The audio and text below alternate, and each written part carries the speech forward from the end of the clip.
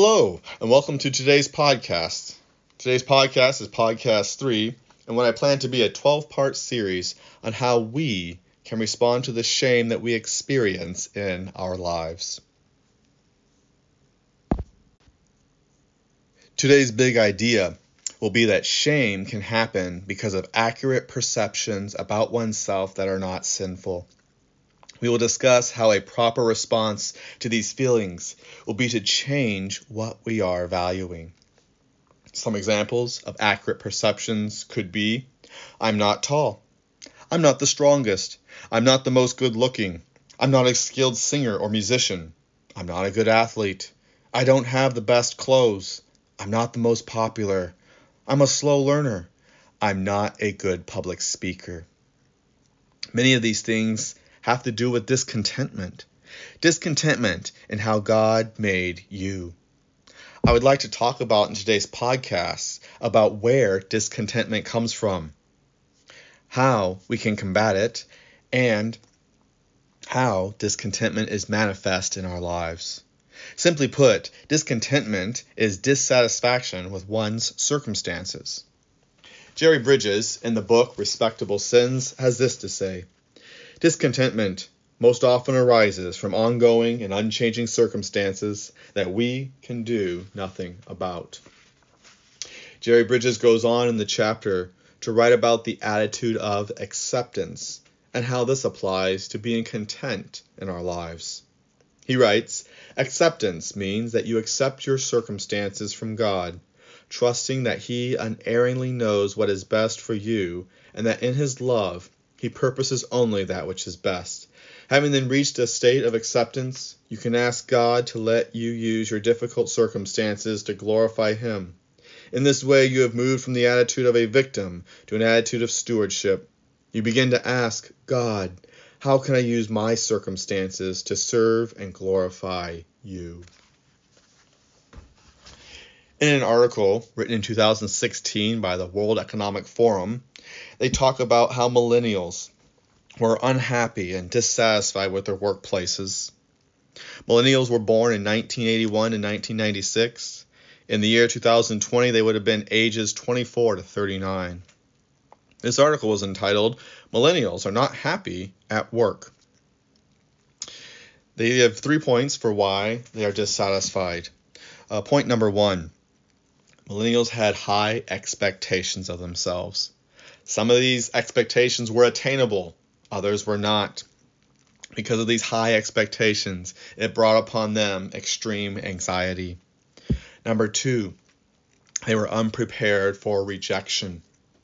This could be rejection at a job interview. It could be rejection on the job site from their boss or from fellow employees. And last of all, millennials were dissatisfied at work because of a high comparison of themselves with others. This brought about, again, anxiety and insecurity. A millennial was quoted in the article saying, if we are not doing something exceptional or don't feel important and fulfilled for what we are doing, we have a hard time. The author of the article comments on social media and millennials comparing themselves with others. They write, the accomplishments of peers shown on social media are a constant prompt to examine millennials' own successes or failures. The problem is made much worse by the fact that only positive achievements are posted. You only ever see the good stuff. Even though everyone knows that social media is a kind of PR feed of people's lives, when you spend so much time online, these messages can easily become overpowering. Can you relate to millennials and how they feel about their jobs? It may not be the same feelings you feel about your job, but what about when you hang out with your family? What about when you are at church? What about when you are with your friend group? Do you find yourself comparing yourself to others? Do you find yourself unprepared for rejection? We can get caught up in our physical abilities and our physical traits that we forget about the God who made us. Mary Slessor. was a girl from Scotland. She had every inclination to be discontent over the circumstances that she was dealt. She had an alcoholic for a father. She came from a poor family. She had to work at a warehouse at a young age just to keep food on the table and the bills paid. Her father was an angry drunk, and her mother would often send her and her siblings outside the home and tell them not to come back until her father had calmed down.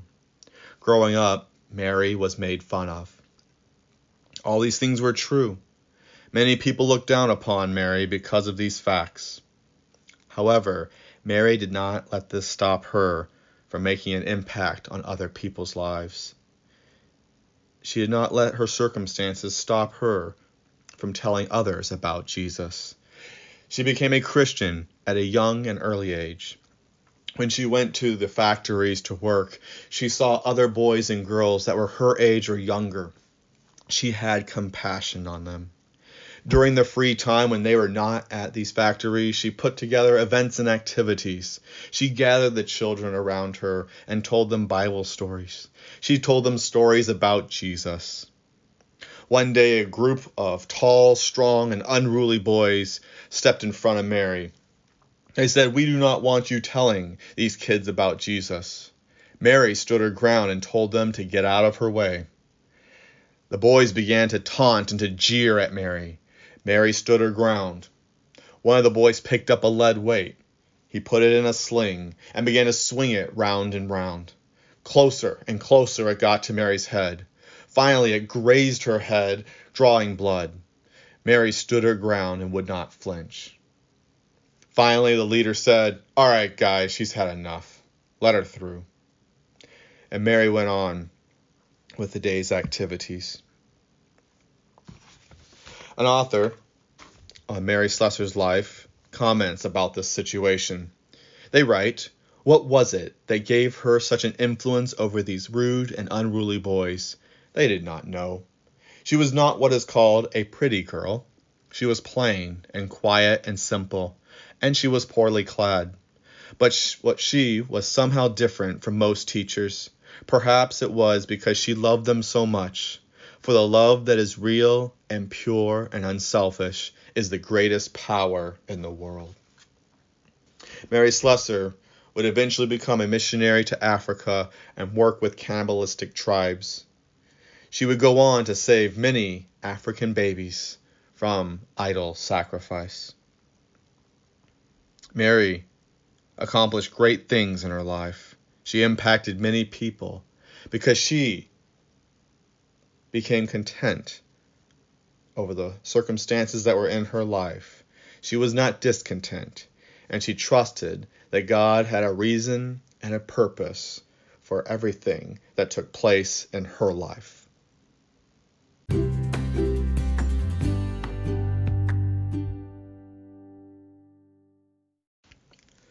I would like to share with you a passage from the Bible that talks about how God takes our weaknesses and uses them in mighty ways for Him. 1 Corinthians chapter 1, 27-31 says this, "For consider your calling, brothers. Not many of you were wise according to worldly standards. Not many were powerful. Not many were of noble birth.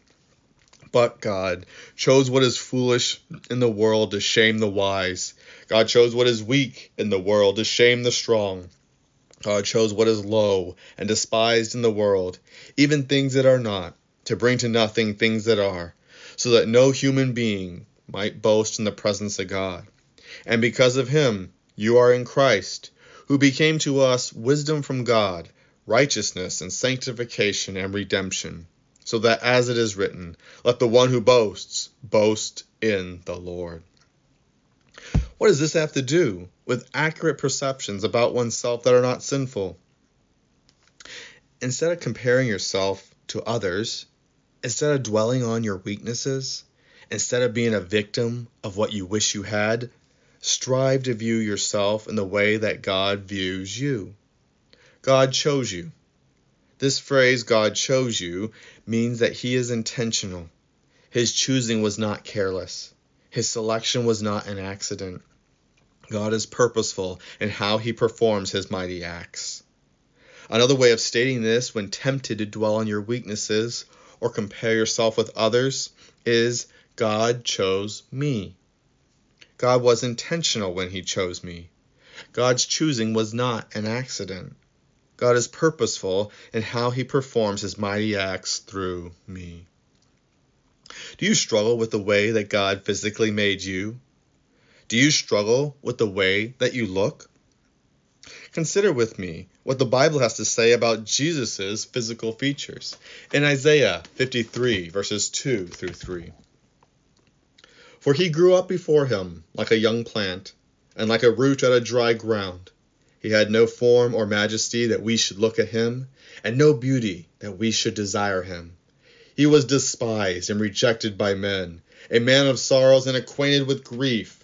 And as one from whom men hide their faces, he was despised, and we esteemed him not. Jesus did not look like a king. He had no beauty that people should desire him. However, Jesus did not let his physical features or the rejection by others keep him from showing love, kindness, and compassion. Despite Jesus' shameful death and humiliation, God glorified himself through this event. Hebrews chapter 12, verse 2 says, looking to Jesus, the founder and perfecter of our faith, who for the joy that was set before him endured the cross, despising the shame, and is seated at the right hand of the throne of God. Despising the shame means that Jesus considered God's plan of salvation through his death more important than the shame that he endured. Because Christians are in Christ, that means they belong to him, they seek their identity from him, they let Christ's view of them be more than people's view of them. They have redemption. That means they have been bought back from the world system with Jesus' blood. They don't belong to the world. God is the master of their lives. Because Christians are in Christ, they have been made holy. They have been set apart from the world system to live for God and act and speak as Jesus. Because Christians are in Christ, they have been declared righteous. God looks at Christians as forgiven by Jesus' sacrificial death. God does not hold their past against them. Satan can't bring a charge against them. Nothing can separate them from God's love. Despite the shame that you feel over the height or the way that you look or your weaknesses, God desires to make himself known through these features. He made you intentionally for a reason and purpose. He desires to use both your strengths and your weaknesses. You must be willing to step out in faith and let God use you. Let God's plan be bigger than how others view you. Let God's plan be bigger than how others view your weaknesses.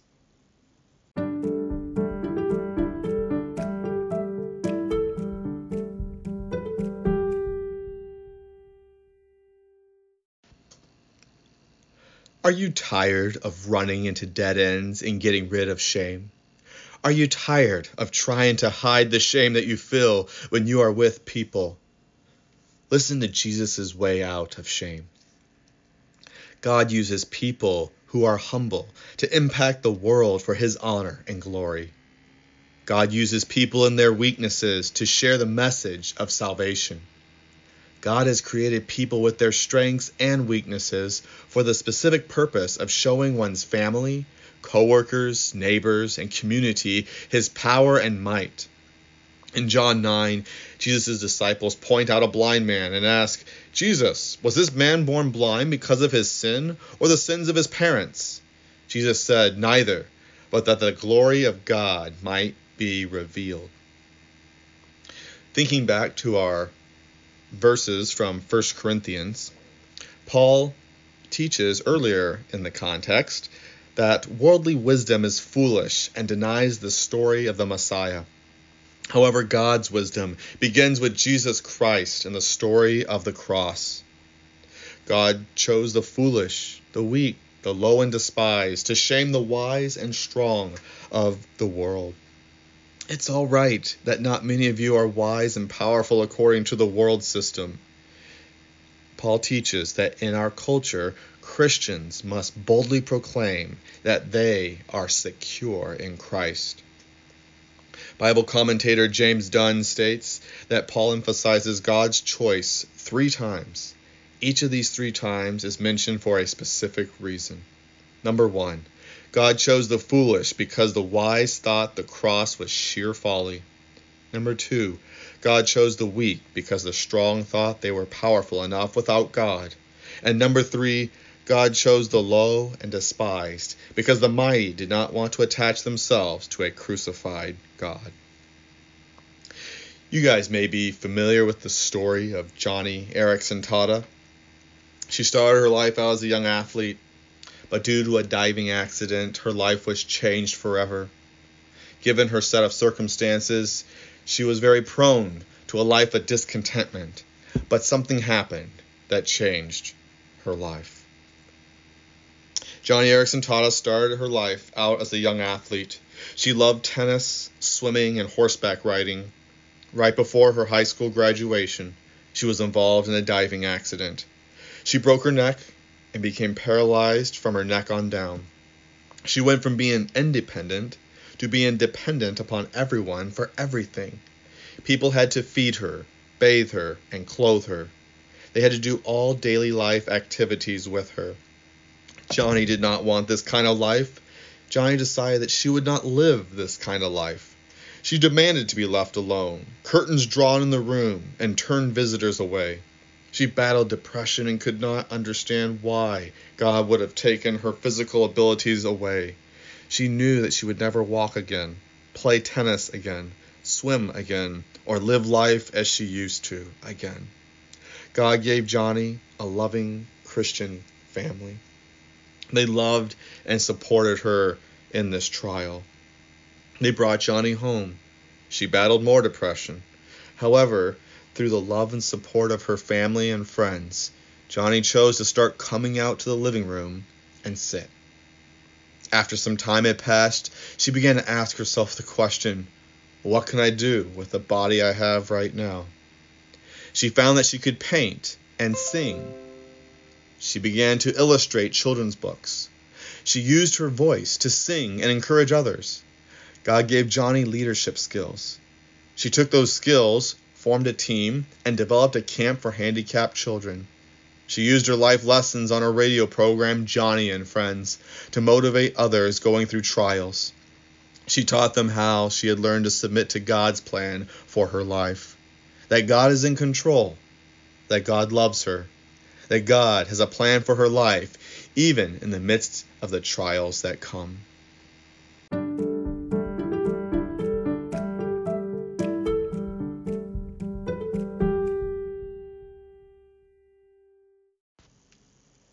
We may not be the height that we like. We may not have the talents we desire to have. We may not be the most athletic, the strongest, or the prettiest. However, God desires to use you just the way He made you. He desires for you to be content in how He created you. Talk to God and ask Him, God, show me how you want to use me. Use me with my strengths, my weaknesses, and imperfections to honor and glorify you. Use me to impact others for eternity. The big idea for this episode has been shame can be experienced through accurate perceptions about myself that are not sinful. Some of these examples that we have gone over have included, I am not tall, I'm not the strongest, I'm not the most good-looking, I'm not a good athlete, I don't have the best clothes, I'm not the most popular. There are 3 challenges that I would like to leave you with today. Number 1, let godly character be the priority of your life, not appearances, not human abilities. Biblical counselor Lou Priolo writes, your goal is to learn and love the supreme value of Christ-like character over whatever external attraction you are craving. Number 2, learn to identify perfectionistic thought patterns. Lou Priolo, again, writes in his book, Self-Image, Perfectionists want to live a life free from the influence of sin, sickness, suffering, and Satan. In short, they want God to give them in this life what he has promised only in the next. A perfectionist's root issue is his pride, which does not fully accept the doctrine of total depravity and apply it to his own self-evaluation. And lastly, get alone with God and talk to him. Admit any discontentment over the way that God made you. Admit any jealousy or envy you have of others for the way God made them or their talents and abilities. Ask God to make you willing to be used by him, whatever your strengths and weaknesses may be in your life. Ask God to develop within you a greater value of his view of you over how people and your culture view you. A mom on her blog, writing about her family's life events, wrote of this experience that she had with her teenager. The article is entitled "The Heart of a Discontent Teen." One day, the mom pulls up to the school to pick up her teenage daughter from school. On the way home, her teenage daughter begins to complain about why she can't go down to the lake, go down to the park, and hang out with her friends. She does not understand why she has to go home and do her household chores. She complains about having to work a part-time job and earn money for herself when her friends do not. And she did not understand why she did not have her own car, like many of her friends did at that point in time, because their families had been well off and had been able to purchase cars as gifts for her friends. The mom goes on to state some principles about discontentment. At the end, she has this to say about discontentment. Discontentment can drive us to do crazy things. We can become bitter, envious, and jealous. We can go about doing things or striving for things to fill up that emptiness. Or we can go to the one and only one that can fill us and create in us a joyful heart no matter our circumstances. Ask yourselves these questions as we conclude today's podcast. Are you performance-driven? Are you a perfectionist? Are you trying to earn favor with God? Do you compare yourself to others?